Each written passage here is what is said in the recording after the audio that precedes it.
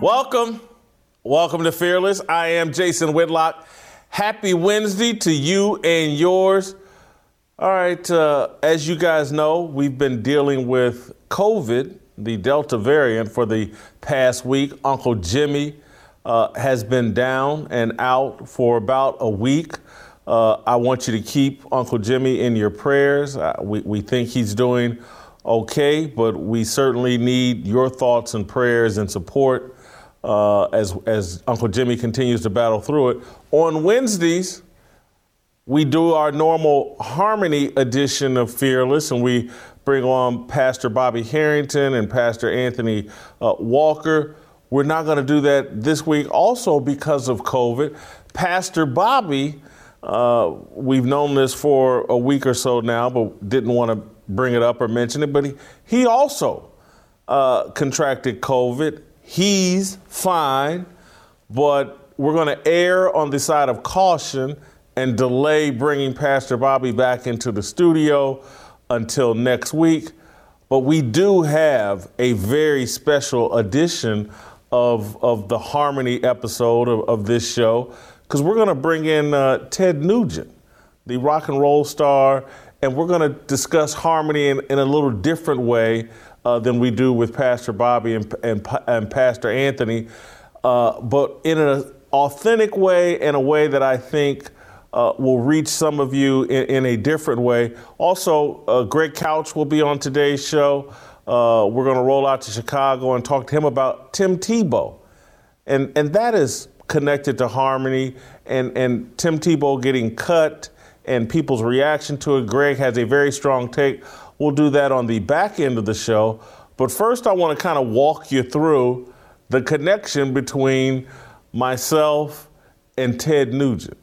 And so a few weeks ago, I can't remember, I'm on Glenn Beck's show, and I start explaining to Glenn the connection between hunters and traditional American values and hunters and God. And the next thing I know, I look at my cell phone or I look at my email and people are like, hey, Ted Nugent wants to talk to you. He heard you on Glenn's show and he's got to connect with you. He loved what you were saying. And so here's an excerpt of what I said on Glenn's show that sparked Ted Nugent to reach out to me. We don't see the majesty of how small and insignificant we are. Glenn, I had a friend that I went to high school with and to college with.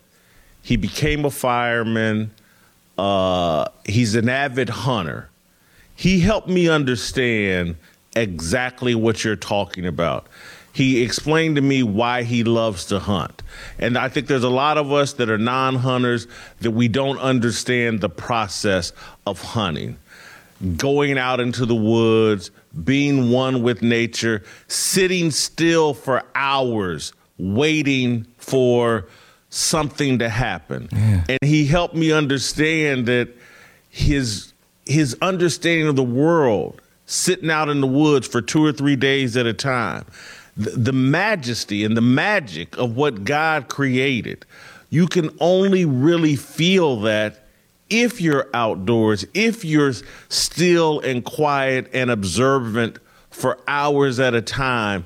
It helped me understand his experience, because I'm not a hunter. I'm not either. There's no access to a refrigerator, and then you got to drag that thing out to the car, and you're like, I mean, I've done all the work sitting out here. Can somebody else drag this thing back to be cut up into meat? All right, so that was Glenn's reaction to me talking about the hunting experience. Ted Nugent had a different reaction and reached out to me. Let's welcome in Ted to the show from Texas. And Ted, so Glenn heard one thing when I was making that description. What did you hear?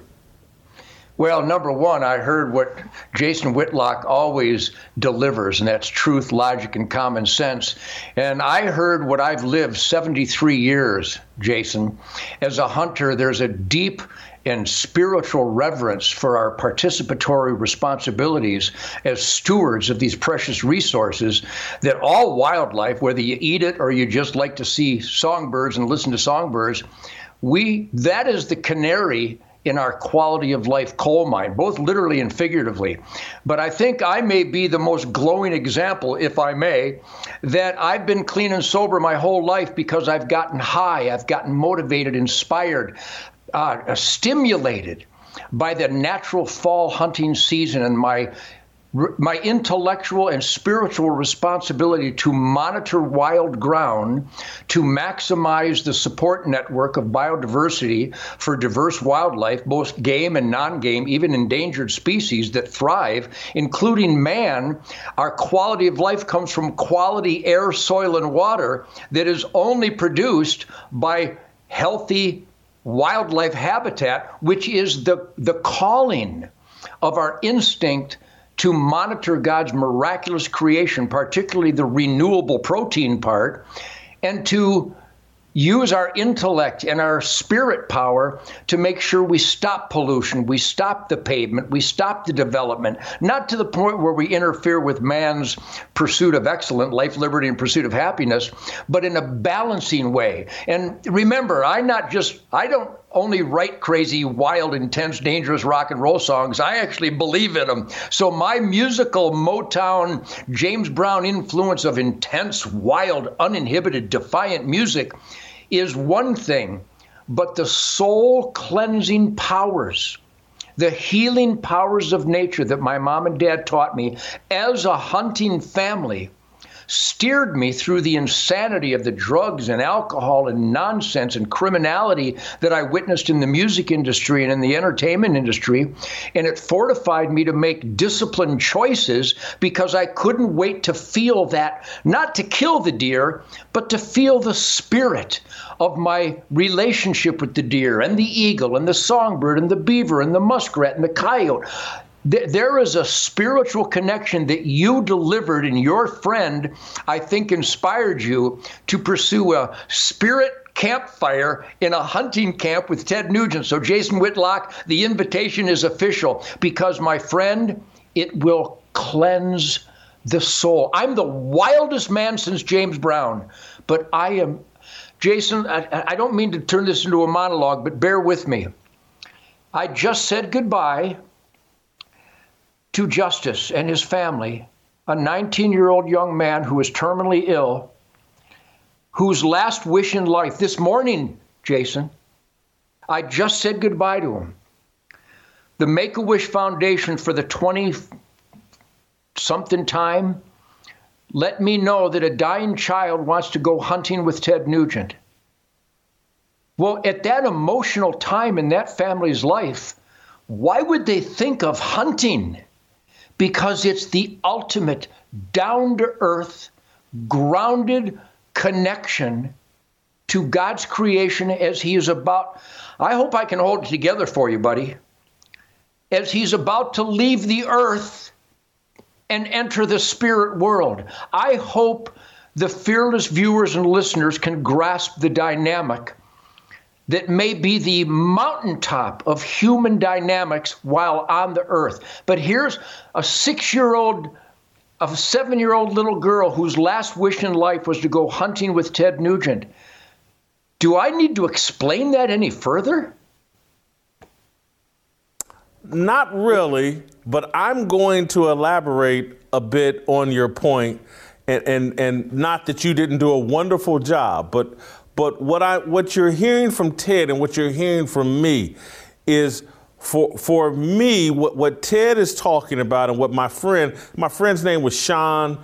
Again, we went to high school together. We attended college together.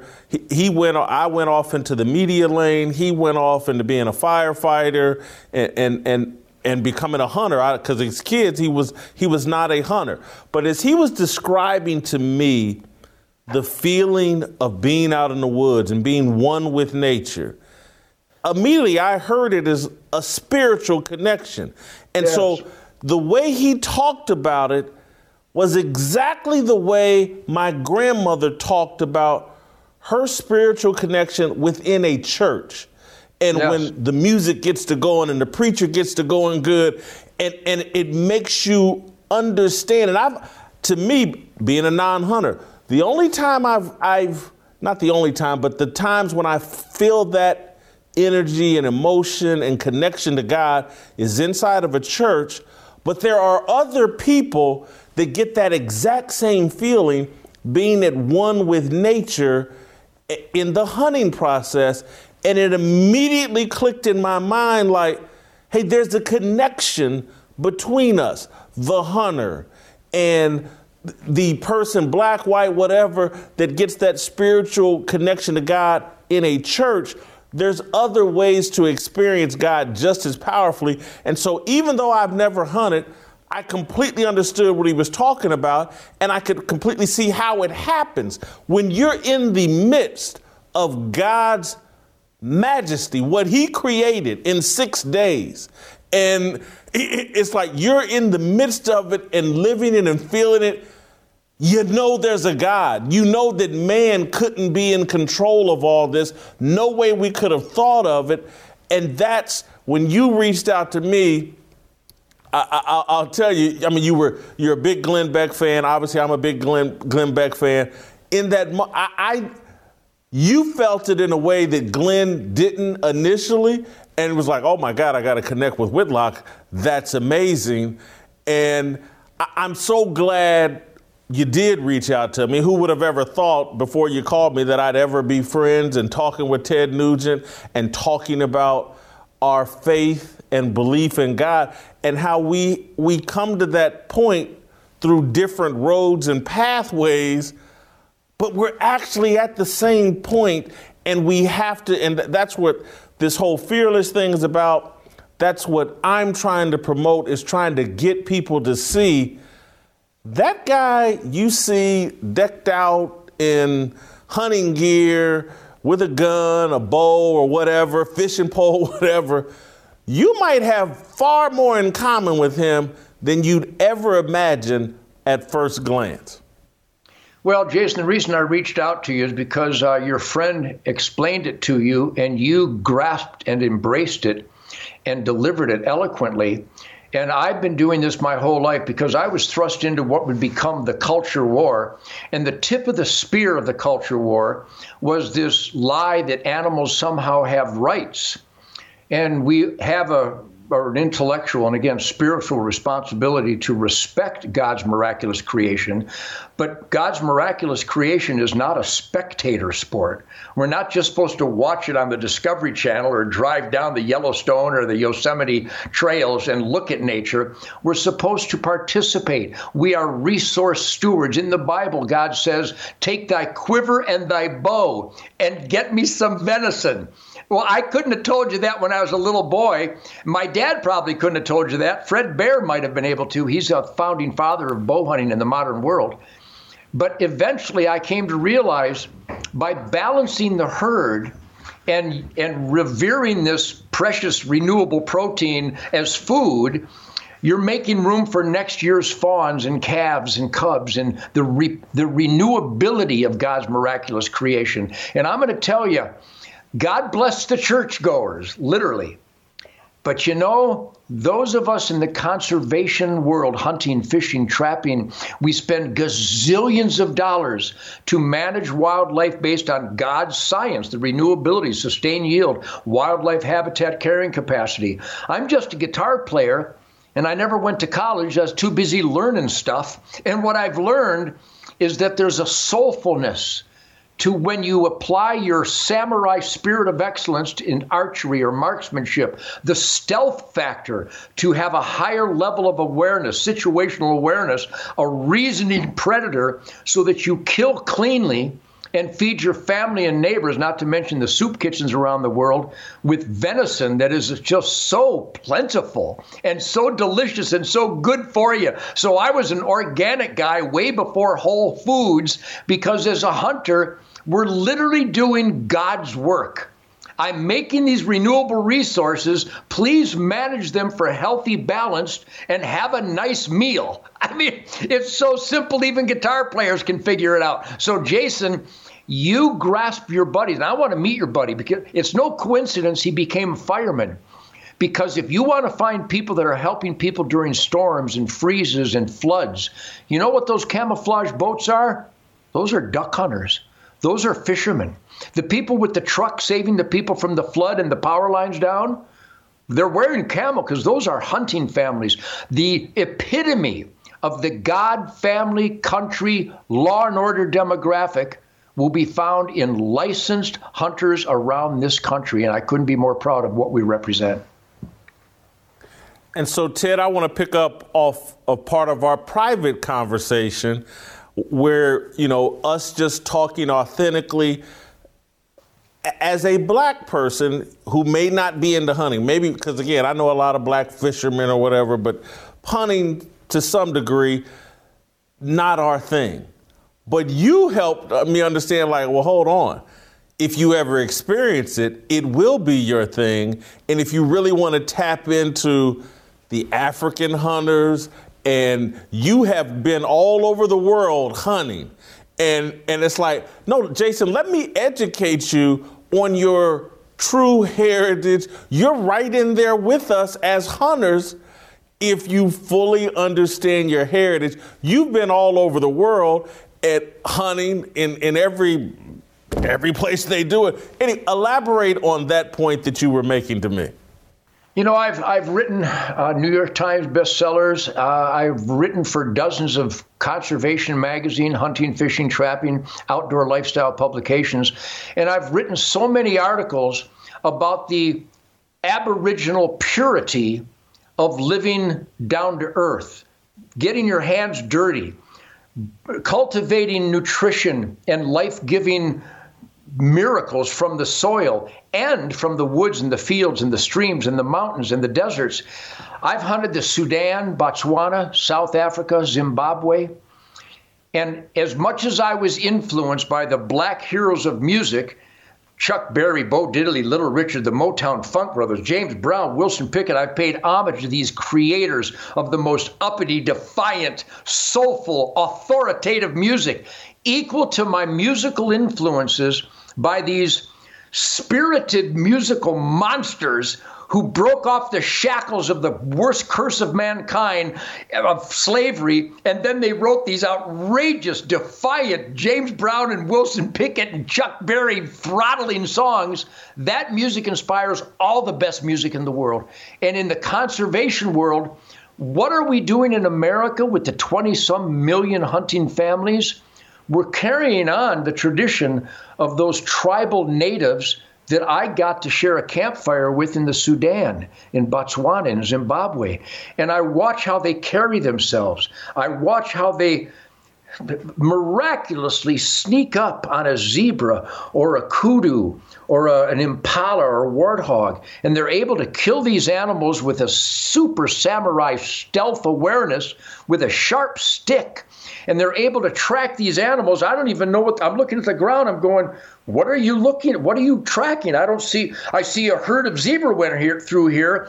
How do you know which one the stallion is? They know. They never lost touch with that earthliness. The greatest compliment in the world, down to earth, grounded. That Aboriginal, Native African, Native American. I've celebrated the great white buffalo, Geronimo and me, spirit of the buffalo, living in the woods, loaded for bear. All my songs reference something about the great outdoors and God's miraculous renewable creation and consumers, stewards thereof. That, if you really want to live the black lifestyle, you're going to have to get a bow and arrow. I mean, you got to return to that native taking care of the tribe, taking care of the family. You can't be a man as a warrior till you kill a lion with a spear. I mean, if that isn't manliness, if that isn't toxic masculinity, that's actually spiritual masculinity, because now you can protect your family, you can protect your goats and your cattle, and you can get meat. A lion is meat. A lion is medicine. A lion is clothing. A lion is tools. A lion is weapons. A lion is spirit. And when you accept the gift of these wildlife resources, it means you really put your heart and soul into understanding your relationship with them. So it takes full circle to your comment about the sensations and stimuli you feel in church close to God. Many of us think that the ultimate church is the swamp. The ultimate church closest to God. When I'm 20 foot up in a tree stand, I think I might be closer to God. It really is about revering this miracle around us, and that as soon as you open up that deer to prepare the meat for your family, a big bang didn't make a liver. A big bang didn't make a gut pile. This is a miraculous creation, and it's delicious and it's renewable. That's the heritage.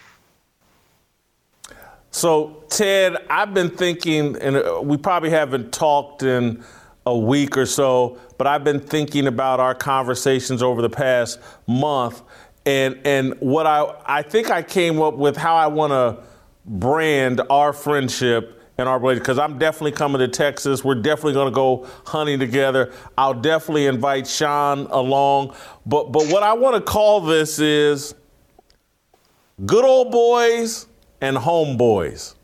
We got to get the connection between the good old boys and the homeboys and get each group to understand, like, no, man, we got a lot in common. If you have any masculine energy, if you have any energy to be a patriarch and a warrior for your family and a protector for your family, good old boys and homeboys, it's the same energy. We got to get past the packaging on the outside and look and see what's in our hearts and heads, what's in our character, what do we value. It's just like you and your music. Rap music has been about as masculine energy as anything that's ever been put into the atmosphere. There's a connection there between you and rappers, and that's why you're speaking so fondly of all the black musicians and entertainers that have influenced you. I think we have a great opportunity here to open people's minds. Good old boys and homeboys, let's come together, let's connect over our shared masculinity and then hopefully over our shared faith in God. Because, and again, either we're going to drag you to church or we're going to drag you out into these woods, and one of these places is going to convert you. Either out in the woods, out in the swamp with Ted, or inside a church listening to some good old gospel music with me. We're going to get you to open. No, there's something much bigger than us as individuals running this. Good old boys and homeboys. You're going to be the good old boy. I'm going to be the homeboy, and we're going to bring everybody together. Hallelujah, Jason. I have so many stories I could share with you. If everybody watching and listening would go to hunternation.org. HunterNation.org is a nonprofit movement where we're galvanized conservative families by identifying, we actually have the list of every licensed hunter in North America. And we're communicating with these licensed hunters because we found out, heartbreakingly, that so many were not registered to vote. So many were not speaking up and putting pressure on their elected employees. Just the other day, I was at the shopping center with Shemaine. She went in to get some groceries, organic stuff to go with our venison. And there was a bass boat next to me. And I pulled my truck up next to the bass boat and I rolled the windows down for the dogs. And I could tell somebody had a bass boat and a pickup truck and they were going fishing.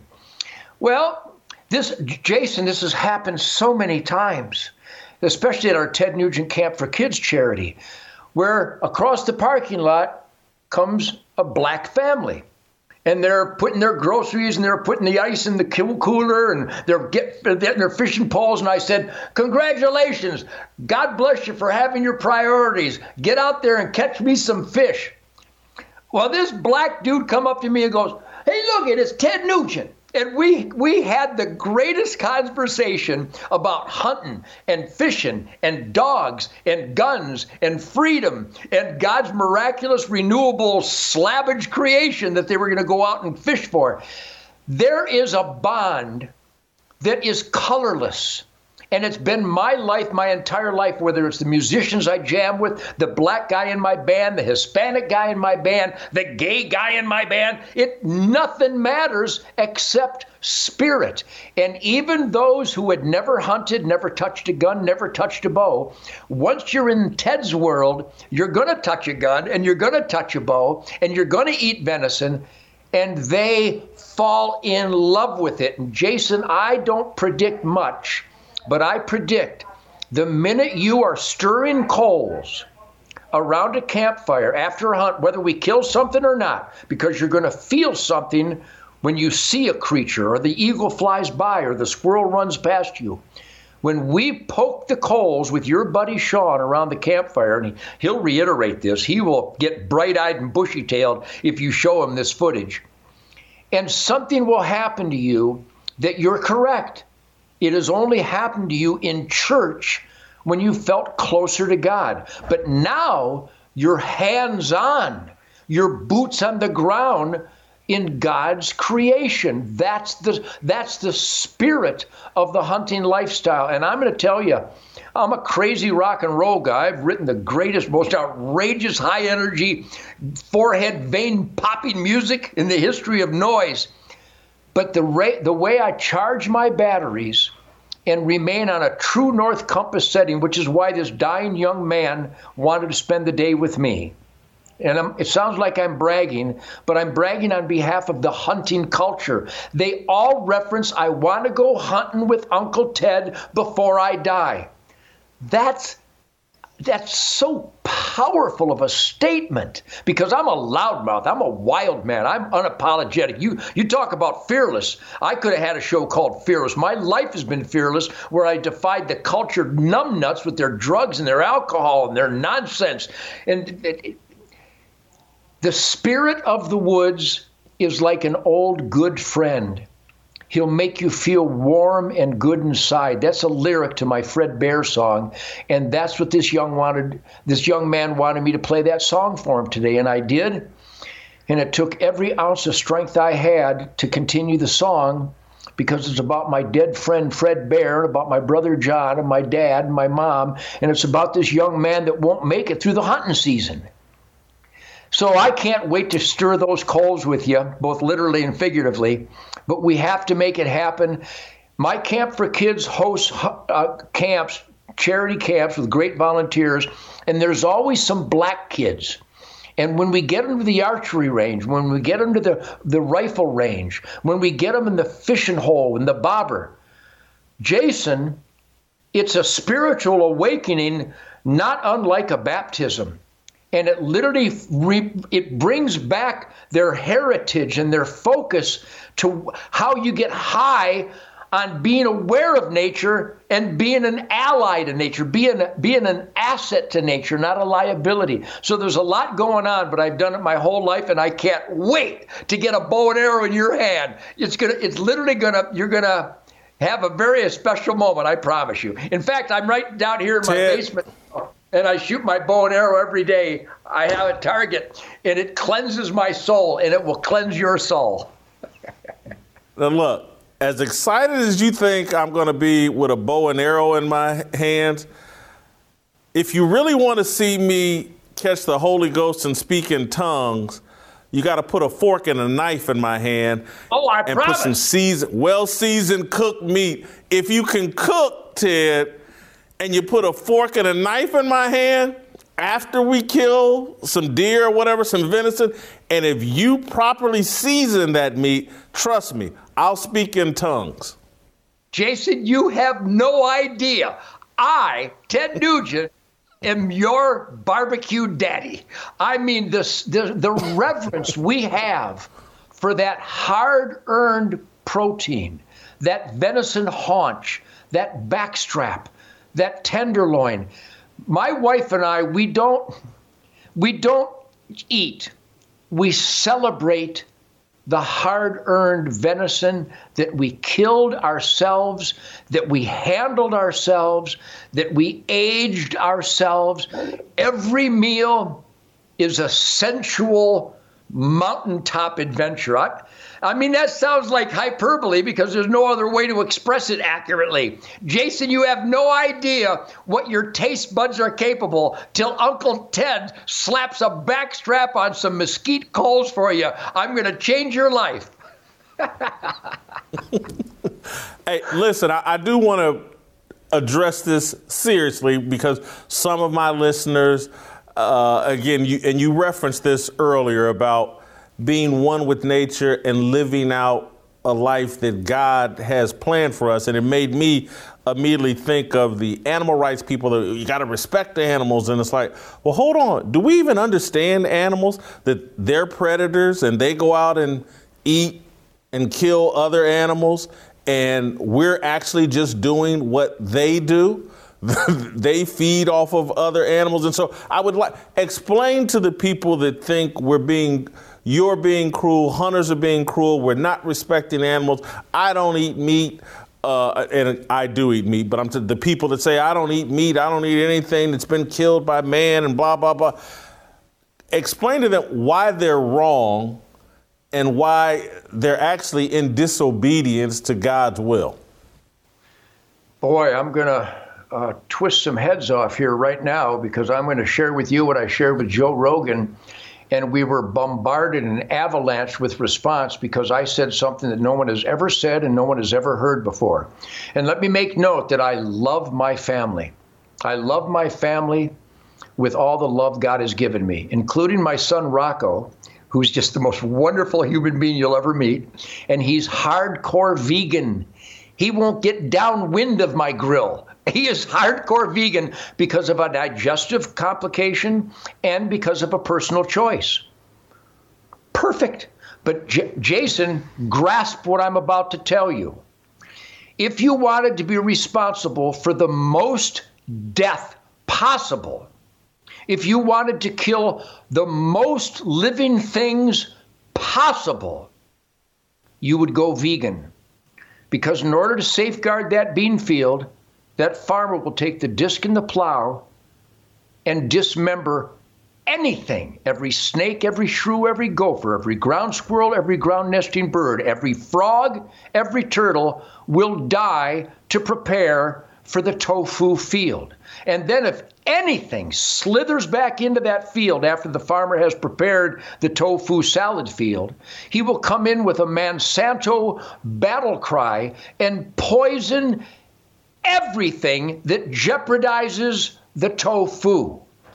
Every vineyard operator friend of mine, and I have many, anything that dares to enter that vineyard so that maybe some animal rights fundraiser can have a glass of wine, every sip of every glass of wine is literally slaughtering thousands of things, because that vineyard operator that I've actually participated in, they poison every raccoon, every possum, every skunk, every gopher, every woodchuck. They kill every bird that enters that vineyard because it jeopardizes the grapes.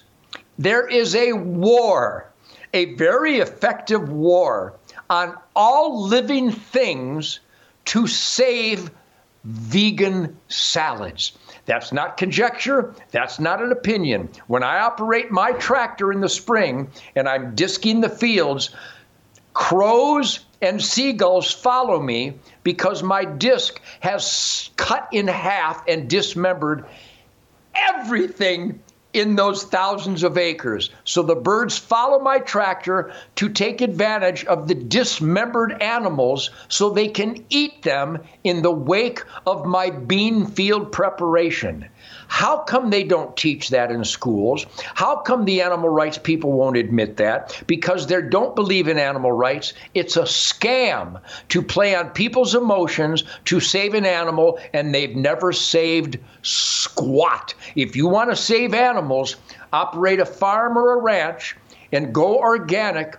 Harvest the surplus deer and turkey and the elk and the antelope and the bears to bring balance eat those natural renewable resources and don't grow cattle. I salute the farmers and ranchers. Everybody likes beef and lamb and chickens and pork. We love the ducks. We love all that stuff. But hunting is the most personal, hands-on, responsible way to manage wild ecology for diversity, health, and balance. Hunting, fishing, and trapping is about health and balance. Magnum Farms, God bless them, the world wants 1 billion chickens this week, but you're not going to find pheasants or deer on that chicken farm. So if you want to kill the most things, go vegan, because we're going to kill everything that threatens your beans. Love it. Hang tight for me for 1 minute, Ted. I want to change up the discussion a little bit, talk a little bit about your personal journey from rocker to passionate Christian, talk about you being clean and sober for so many years. Hang tight with me for a minute. I got to pay some bills. I want to tell you about my good friends at Good Ranchers. Over at Good Ranchers, things are truly fantastic. Their steak options include porterhouse, New York strips, and fillets. Their chicken breast options come pre-seasoned in different individually wrapped packages. Your local grocery store cannot compete with the flavor and taste you'll get from them. This is truly some of the best steak and chicken I've had. Good Ranchers safely delivers American craft beef and better than organic chicken right to your door. If you subscribe, you will get $20 off and free express shipping. Get steakhouse quality for less than $5 per meal. Go to goodranchers.com/fearless to get $20 off and free express shipping. I can't wait. They're telling me that our barbecue grill is finally arriving at the studio tomorrow. First thing I'm going to do is pop open me some Good Ranchers beef and chicken, and we are going to feast tomorrow here at the Fearless Studio. That's goodranchers.com/fearless.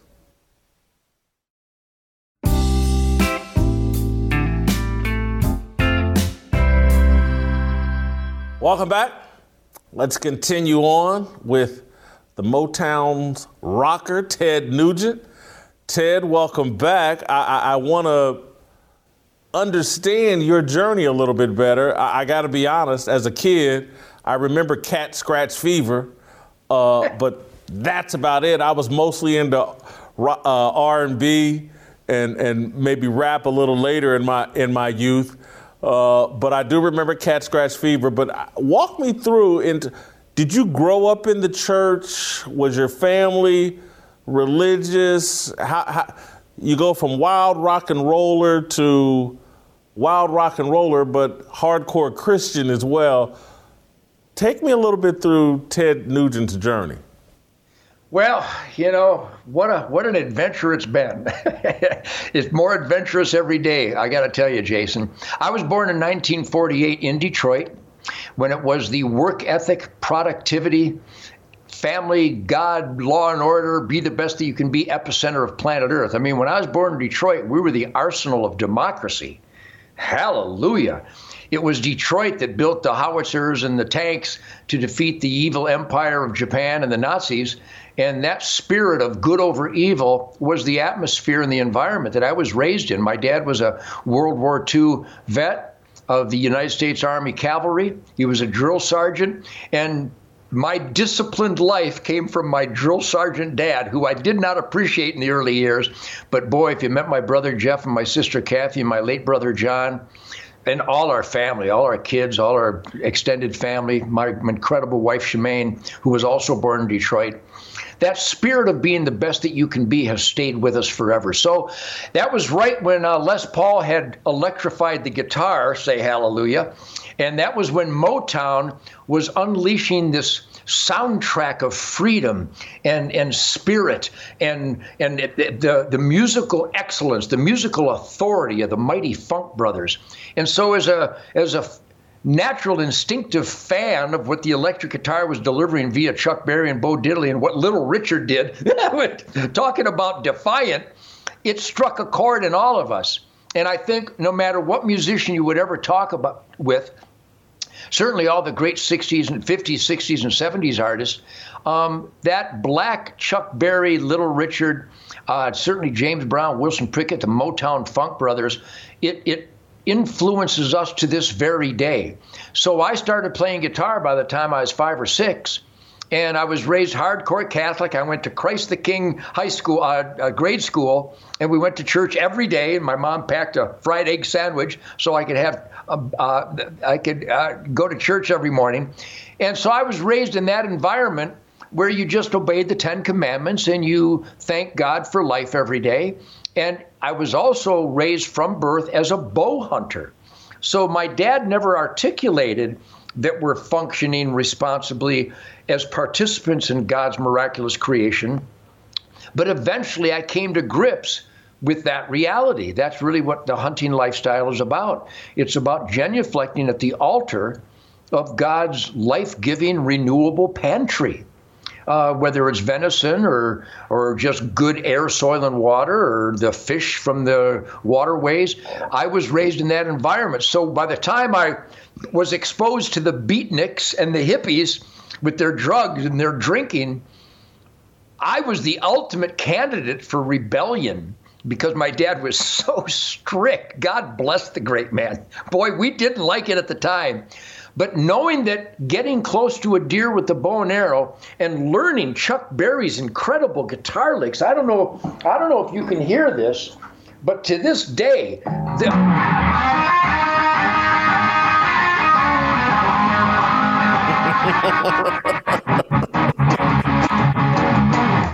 how do you not love the difficulty of learning Chuck Berry's Firestorm of electric guitar maneuvering? So I knew that if I would have drank or smoked, I didn't even know what dope was. I had no idea what marijuana was, not until I was in my 20s, I don't think. But I knew if I partook in that, my dad would have beat the living crap out of me, and I wouldn't have been able to get close to the deer, and I wouldn't have been able to learn Chuck Berry's lick. So it was a pragmatic decision to remain clean and sober. I've always been clean and sober. No drugs, no alcohol, no tobacco, no stupid food in stupid quantities. I got to eat good. I got to sleep good if I want to get close to a bear or a deer or a turkey with my bow and arrow. And you may have noticed, Jason, I'm a rather uppity individual.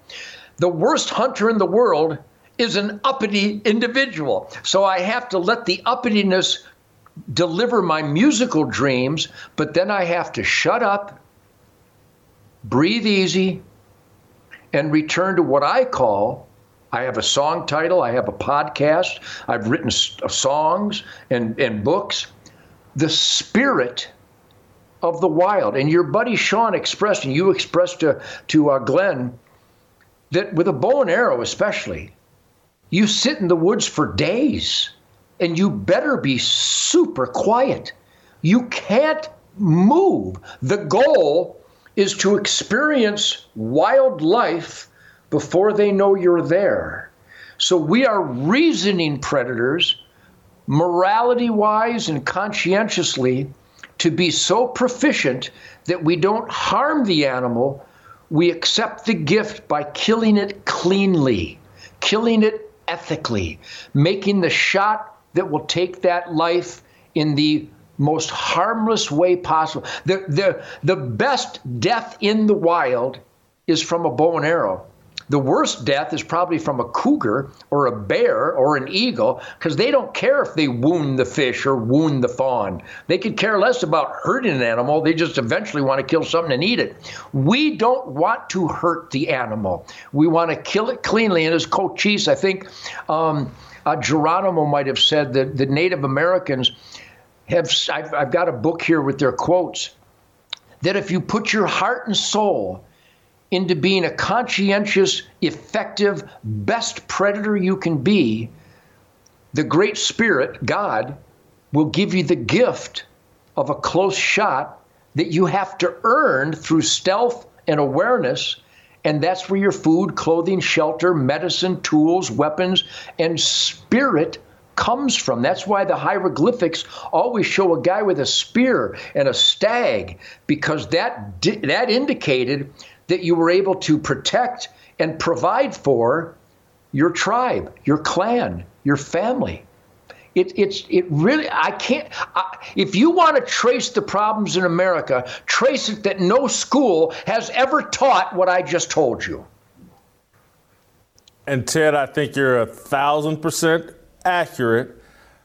I do, though, want to ask you, because as a kid, I'm taking in your music, and I live in Indianapolis. I have family in Detroit. We go up to Detroit and visit. You're known as the Motown Madman. And I am. And so as a kid, Motown Madman, rock and roll, I would just assume, like, man, this guy's the Rolling Stones of rock music. He's out partying every night. And how did you, and again, I hear you say your dad, but how can you be so immersed in that world and still have the strength, fortitude, resolve to not partake in what everybody else is doing?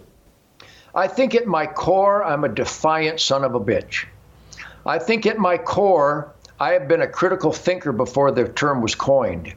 And again, when I was subjected to the beatniks, that was before the hippies, I didn't know what they were smoking, but they were gagging and boogers were coming out of their nose.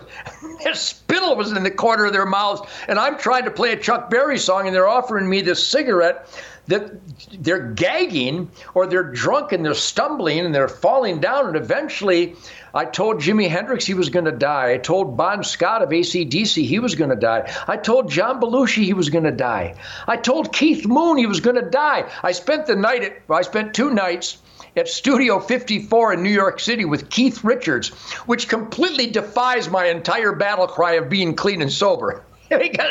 He's like a Monsanto test animal. To each his own, but clean and sober is the only way to say thank you, God, for this day.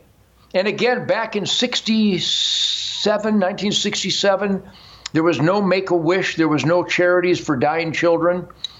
But an 18-year-old kid named Jason contacted my booking agent, Diversified Management, Dave Leone, and Nick Karras, 1967, and he was dying of leukemia, and his last wish in life was to go hunting with Ted Nugent. And I went, huh? Okay, what's his name? Where should I meet him? Okay, we'll do that. So I got a .22 pistol, and we went into the woods of the state land over by Ann Arbor, Michigan. And we went for a walk in the woods looking for a squirrel. We never saw a squirrel, but we practiced with the pistol, and we talked rock and roll. We talked girls. We talked life, because he wasn't going to see his 19th birthday. How do you not appreciate every day? And why would I want to partake in the procedures by which all my musical buddies are dying? So you think gagging and puking and dying is a party? How much dope do you have to smoke to think that insane suicidal thought? So I was always critical because I wanted to make great music. You listen to my Amboy Dukes music. You listen to the Ted Nugent bands. You listen to my new record, Detroit Muscle. You listen to the damn Yankees. We are tight. We are focused. We revere the musical creative process, and we put our heart and soul into it. And if you're stoned, you haven't got a heart and soul, with all due respect, because you're giving it away. When you're clean and sober, you're an asset to your fellow man. When you're stoned or drunk, you're a liability. Case closed. Ted, did you ever think of making, or have you made any gospel music?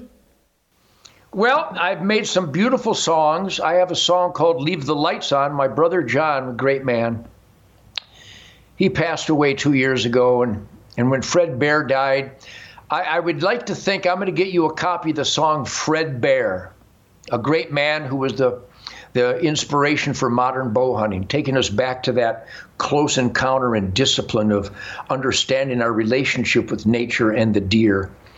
And the song Fred Bear erupted in me, as all my songs do, after Fred passed away in April of '88, after we shared the last campfire together. And you know what, Jason? I think it's a gospel song. I think it's a love song to those that we say goodbye to and we hope to see again.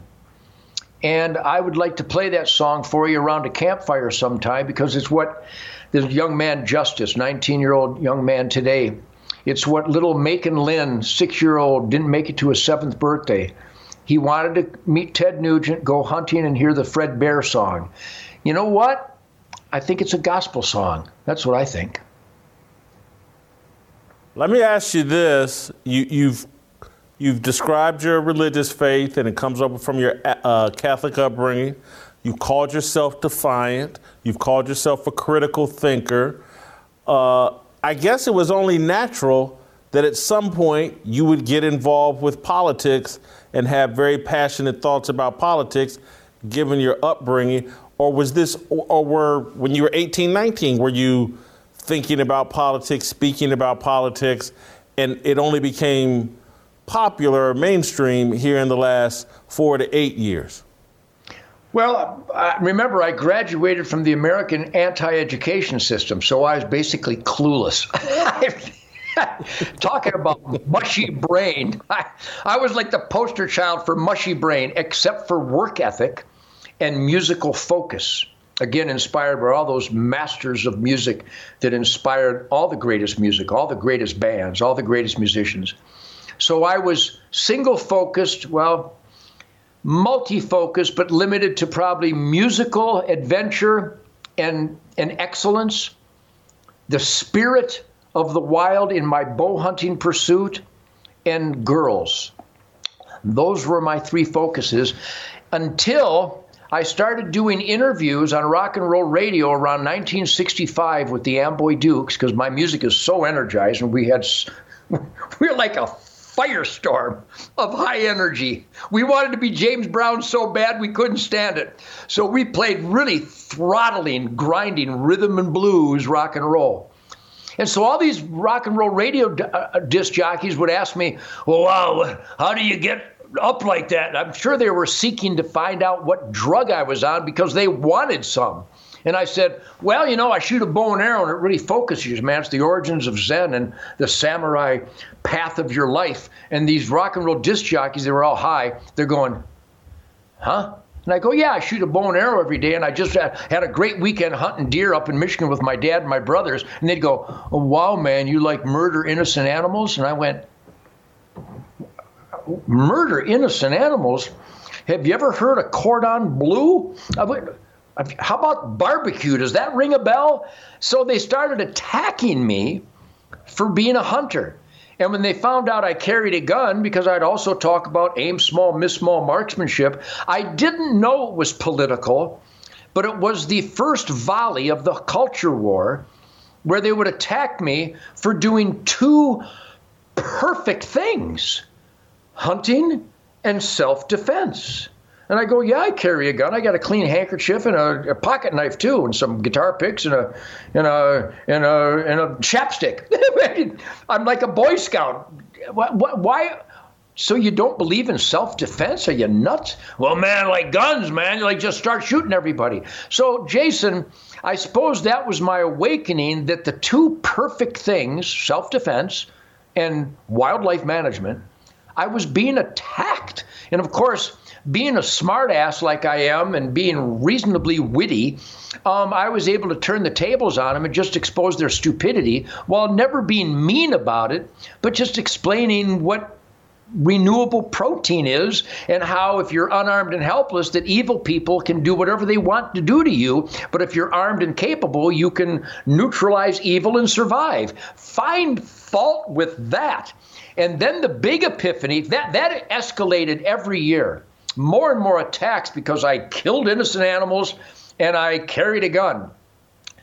And I'm a member of the National Rifle Association, probably the most important civil rights organization in the history of the world. Because if you don't have self-defense, you don't have any rights.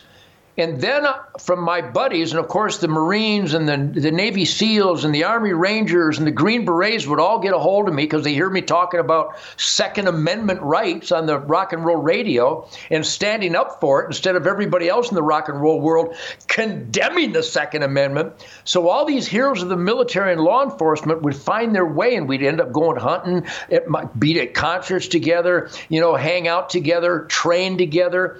And they started sharing with me what happened in '79 at the Iranian embassy when the U.S. Marine warriors were put in charge of security on the embassy steps, but they weren't allowed to have ammo for their M16s, and therefore were taken hostage by a bunch of idiots, by a bunch of punk kid idiots, because a U.S. Marine warrior was put in charge of security without ammo or rules of engagement to perform security. And they were so angry, and they shared that with me. So I started talking about that on the radio, and I started writing about that. And then, of course, Rolling Stone dirtbags and Huffington Post dirtbags and Salon.com dirtbags and Wikipedia dirtbags and all these leftist Marxist dirtbags would attack me for standing up for America, for standing up for God, family, country, Constitution, Bill of Rights, Declaration of Independence, man in the arena work ethic, law and order. I was like the only guy that would stand up for that stuff. I think I still am in the entertainment world. Some of them will allude to it, but nobody's gone on the offensive like I have. And that's why Piers Morgan got his head removed by my truth, logic, and common sense. And none of the other side will ever debate me ever again, because I hand them their guts. Because I stand for good stuff, they stand for bad stuff. So that's political. I'm a We the People guitar player, and I'm experimenting in self-government. And if you try to stop me, I will crush you. And I'm so glad that you're that kind of fearless. Obviously, there's a lot of blowback when you take the kind of stances you're talking about, and particularly in the Hollywood music industry, it's help me why I'm sure you hear from other entertainers, particularly in the music world, who totally agree with you. Totally. Why are they afraid to stand with you? Jason, I have great friends in the music industry. Nobody really salutes or acknowledges the incredible work ethic of these bands and these artists. They have an incredible work ethic. They tour and they record and they're away from their family, and they sacrifice a lot of important things in life to hone their craft. So I salute them for that. And I could give you not just some A-listers, I could give you the top 12 A-listers in the music industry who are dear friends of mine, and they go, God, Nugent, thanks for standing up for that stuff. I'm sure as hell not going to. And I go, well, why not? Well, those leftists, they buy all my records. Well, what if the founding fathers felt that way? What if people who stood up for freedom said they won't stand up for freedom because they got to sell a record? So I chastise them and I scold them and I beseech and I implore and I beg and I scold. You've got a bully pulpit. You believe in conservation. You believe in the Second Amendment. You exercise the Second Amendment. Man, bring it up in your next interview. Do it in a polite, nice way, but let them know that if gun control takes over, the rapists will celebrate. If there's more gun control, the child traffickers will celebrate. The bank robbers and the carjackers celebrate gun control. Just say it. And I'm not kidding, Jason. They live and believe what you and I live and believe, but they literally have lost their soul. They won't stand up. So I feel alone out here a lot, but ask me if I care. I'm gonna turn up the heat, because the heat needs to be turned up now more than ever. So some people, and this happens to me as a black man, because I don't wear Barack Obama pom-poms, I get ripped and criticized. And again, I rarely talk about Barack Obama, President Obama. I rarely talk about him. I certainly don't make it a point to criticize him.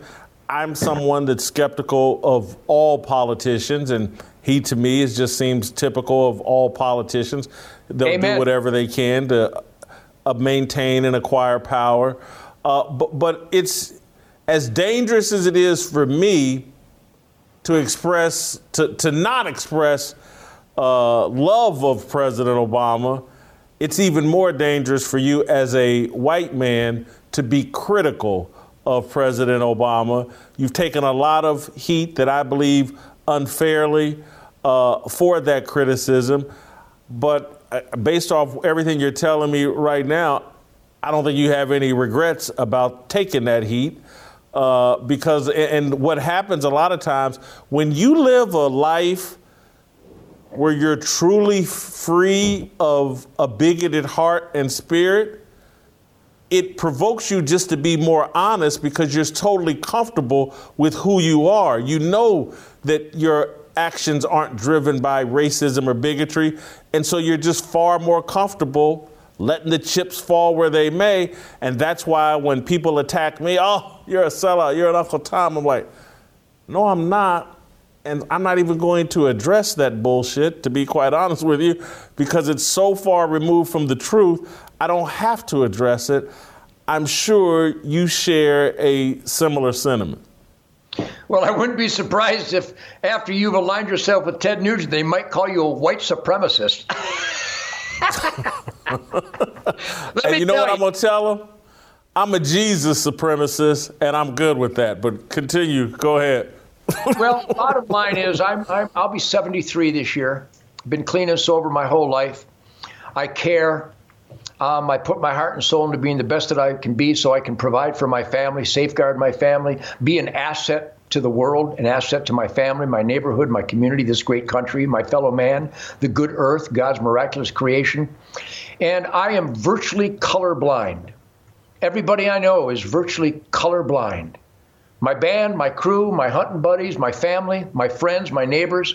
I hang out with the biggest rednecks on planet Earth. I might be the biggest redneck on planet Earth. And we are virtually colorblind. We just don't care. We don't care about any gender confusion. We don't care about your religion. We don't care about your diet. We don't care about anything except, do you show up on time? Do you carry yourself with pride and honor? Do you get the job done to the best of your ability? I'm surrounded by every imaginable variation of mankind.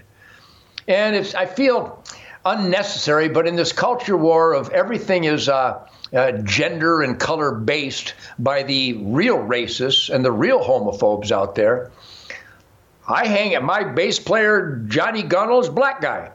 My bass player, Marco Mendoza, was born in Mexico. Some guy on my crew is gayer in the southeast breeze. Caitlyn Jenner was my buddy when he was Bruce Jenner. I mean, nobody cares. Nobody cares about anything except content of character. So everybody who knows me knows that. There was a little black kid at our Ted Nugent Camp for Kids a couple years back in Iowa.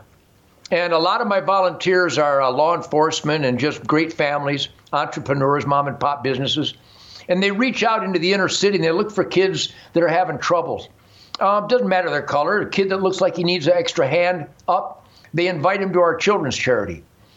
And this little black kid, I think he was 9 years old, was in the crowd, and I'm talking about the spirit of the wild and being clean and sober. And when you put your heart and soul into it, it makes your mom happy. And when you put your heart and soul into it, your day and being the best that you can be, you go to bed at night with a smile on your face, and you can't wait for tomorrow.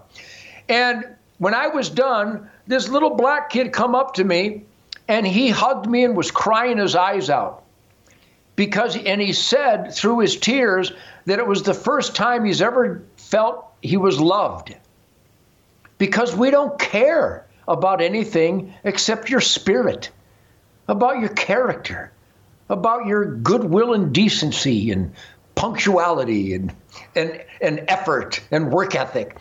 And that defines my life throughout my life. So until the race baiters, I don't know if there's any hope for them. If there really was an organization whose title was honest, and if that title was Black Lives Matter, and it was an honest title, they would move to Chicago.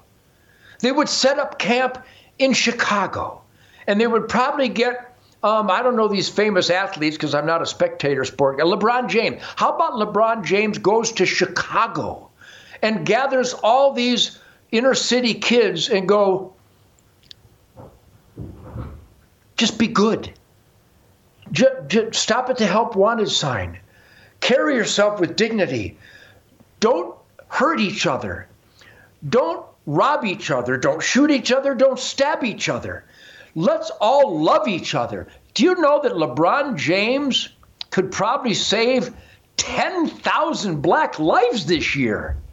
But instead, he's fanning the flames of the system by which they're slaughtering each other. Jason, my brain rejects this insanity.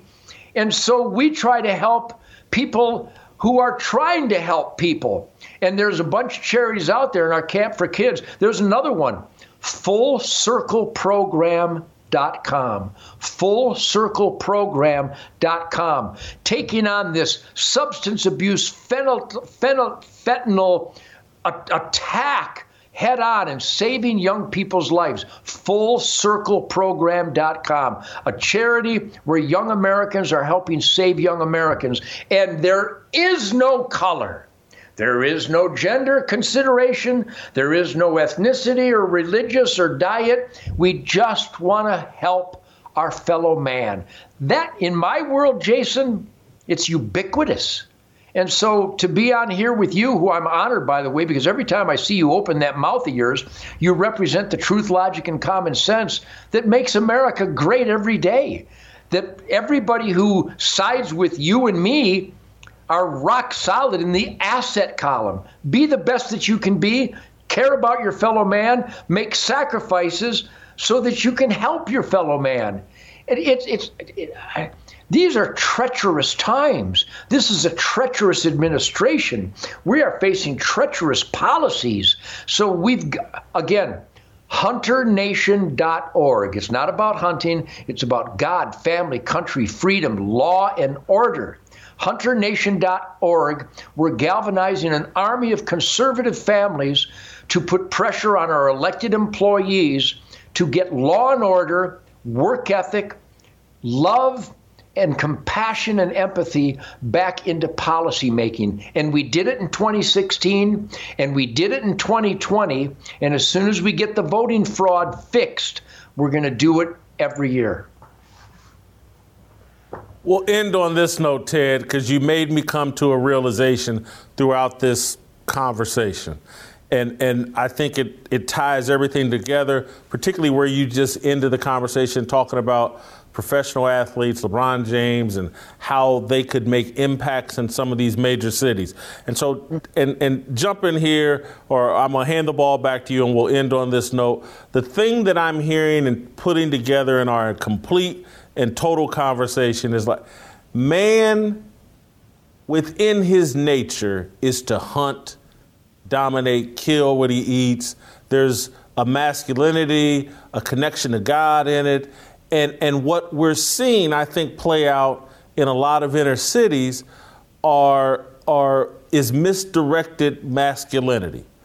And rather than hunting what God has intended us to hunt, animals, we're looking at black kids in the inner city hunt each other.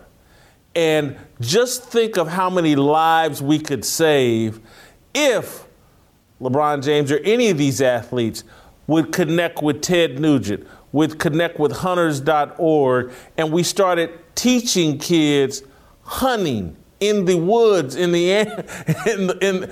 hunting things that we're supposed to hunt, eat, and kill.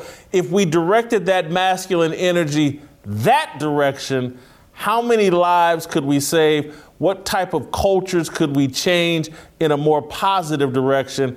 And I'll just go back to, again, that's why I want to continue with our relationship, and let's be a voice and a symbol that, like the good old boys and the homeboys, we have common ground. Let's come together. Let's learn from each other, and let's send these young people in a better direction than what they're going now. Let's teach them how to properly focus their masculinity and let's teach them a safe way to hunt and feel that masculine energy rather than hunting each other in their communities over drugs and small areas of turf.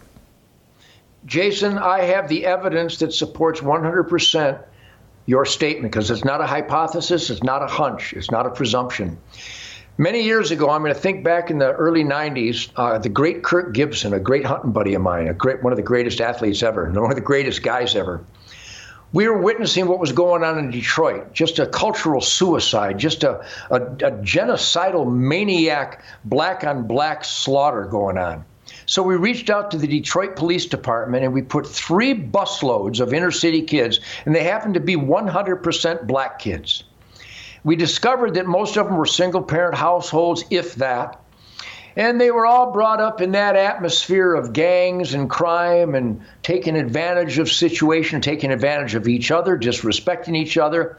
And they came kicking and screaming. They didn't want to come out and hunt with the redneck Motor City Madman Detroit guitar player, but they had a respect for Kirk Gibson. They knew about his athletic prowess. And most of the Detroit cops that put it together were black. So they were able to organize this 3 busloads of kids to come out to our ranch in Michigan. We got a lake and a river and a swamp and a woods, and we got thousands of trees, which I plant every spring since 1969. Little seedlings of coniferous and deciduous trees. And of course, all these black kids they didn't want to plant trees. That isn't cool. We don't want to go fishing that. We don't want to shoot a bow and arrow. It was really like pulling teeth. Jason, within minutes of putting that little shovel in their hand and showing them how to kick it into the earth and grabbing that seedling and plunging it into the earth, they were resistant, and it was like you threw a switch. They couldn't wait to plant the next tree. I thought they were going to get in a fight over who got the shovels. And then we took them to the pond, and they were reluctant to figure out how to throw a line and watch the bobber. Jason, when the bobber started bobbing, all you saw was teeth and eyeballs. Those kids, they discovered an original culture in their spirit that they had been intentionally disconnected from, even though the Detroit River is the greatest walleye and smallmouth bass fishery right next door to their neighborhood, but nobody took the time. Though that full day, we went from like sunrise to sunset. Jason, I cannot gather enough words to adequately describe the transformation that we witnessed that day. And there were a lot of tears at the end of the day because something really clicked inside of them. They all wanted to go fishing. They all wanted to plant trees. They all wanted to walk in the woods and discover flora and fauna. They all wanted to see that bald eagle fly over the lake and pick up that. They just didn't know they wanted it. So, yes, let's work together. I want you to join me at the Ted Nugent Camp for Kids next year when we put it on. We do it in Iowa, Nebraska, Colorado, South Dakota, and we're doing our first Ted Nugent Camp for Kids in Texas next year, and watch the transformation from the apparatus addiction to the spirit of the wild. And the most resistant kid falls in love with it because it touches them deep inside. And that's, I think, your and my goal is to unite for that. And we literally can change the world one gaggle of children from one gaggle to the next gaggle. And I've witnessed it. Our Ted Nugent Camp for Kids charity, this is the 31st year. And now there are parents bringing their children who were the first children back in 1990. So it's contagious, and it's a perfect cure for the cultural war, the cancel culture, the mean-spiritedness, the divisiveness that is being cultivated by media and academia and Hollywood and big tech. And we're just 2 guys, but boy, I bet we got the spirit and the attitude and the will and the fortitude to make this happen. So, Jason, I'm honored to be invited into your life, and I'm honored to communicate with your fearless gang here. And I say we cultivate this and move forward with it. Ted, I'm definitely going to be there next year, but I want to be crystal clear with you. Before 2021 closes, we're going hunting. I don't want to wait until next year. My invitation to go hunting with you needs to happen sooner rather than later. Jason Whitlock, I've got your number. You're a marked man. You are now officially the Ted Nugent Spirit of the Wild backstrap blood brother. And whether it's at my swamp in Michigan or this beautiful Spirit Wild Ranch home in Texas, you and your buddy Sean, we're going to get together. It might be with some other hunters in camp because I guide hunters every weekend through the fall. And I think that's what we will do. You need to see my hunting buddies. You need to see the guys and gals, the families that book hunts with Ted Nugent, and the goodwill, the positive attitude, the entrepreneurial spirit, because it costs money to hunt. And the gear, the licenses, the fees, the travel, the food, the lodging, the hotels, the groceries, the guns, the ammo, the bows, the arrows. It's unbelievable. And you will see a section of mankind and you'll go, I knew it. I knew there were great people out there, and the greatest people have a hunting license, I promise you. Ted, thank you for the time. Thank you for a very special edition of my Wednesday Harmony episode. This is a different kind of harmony. We're going to get the good old boys and the homeboys connected. Thank you so much. We're going to do it again. All right, you guys need to go to youtube.com/Jason Whitlock. Hit that subscribe button, hit those likes, hit the notifications. Listen, I'm going to call an audible. I know I promised you at the beginning of this we were going to bring Greg Couch on to talk about Tim Tebow. Not going to do it. We're going to start tomorrow's show talking about Tim Tebow, and we'll probably mix in a little Megan Rapinoe conversation. So Greg will be with me at the top of tomorrow's show. I don't want to do anything to disturb or distract from the conversation Ted and I just had. So if you guys are listening, you can start playing My Girl Tamara, because you know what? I don't know if we can top what Ted and I just did over the past hour. Well, we can't top it. Tamara can top it. That's why she's singing right now. You guys know I love Tamara and love this song. Happy Wednesday. Keep my man Uncle Jimmy in your prayers. We'll see you tomorrow. No negotiation, my sister, no relation. We all just wanna have freedom. Sitting on a corner, never been alone. I'll break my back for freedom. Blessed, we are living, get back. We are receiving, all deceiving. We all wanna be free. We want freedom. I wanna be. I wanna be. I wanna be.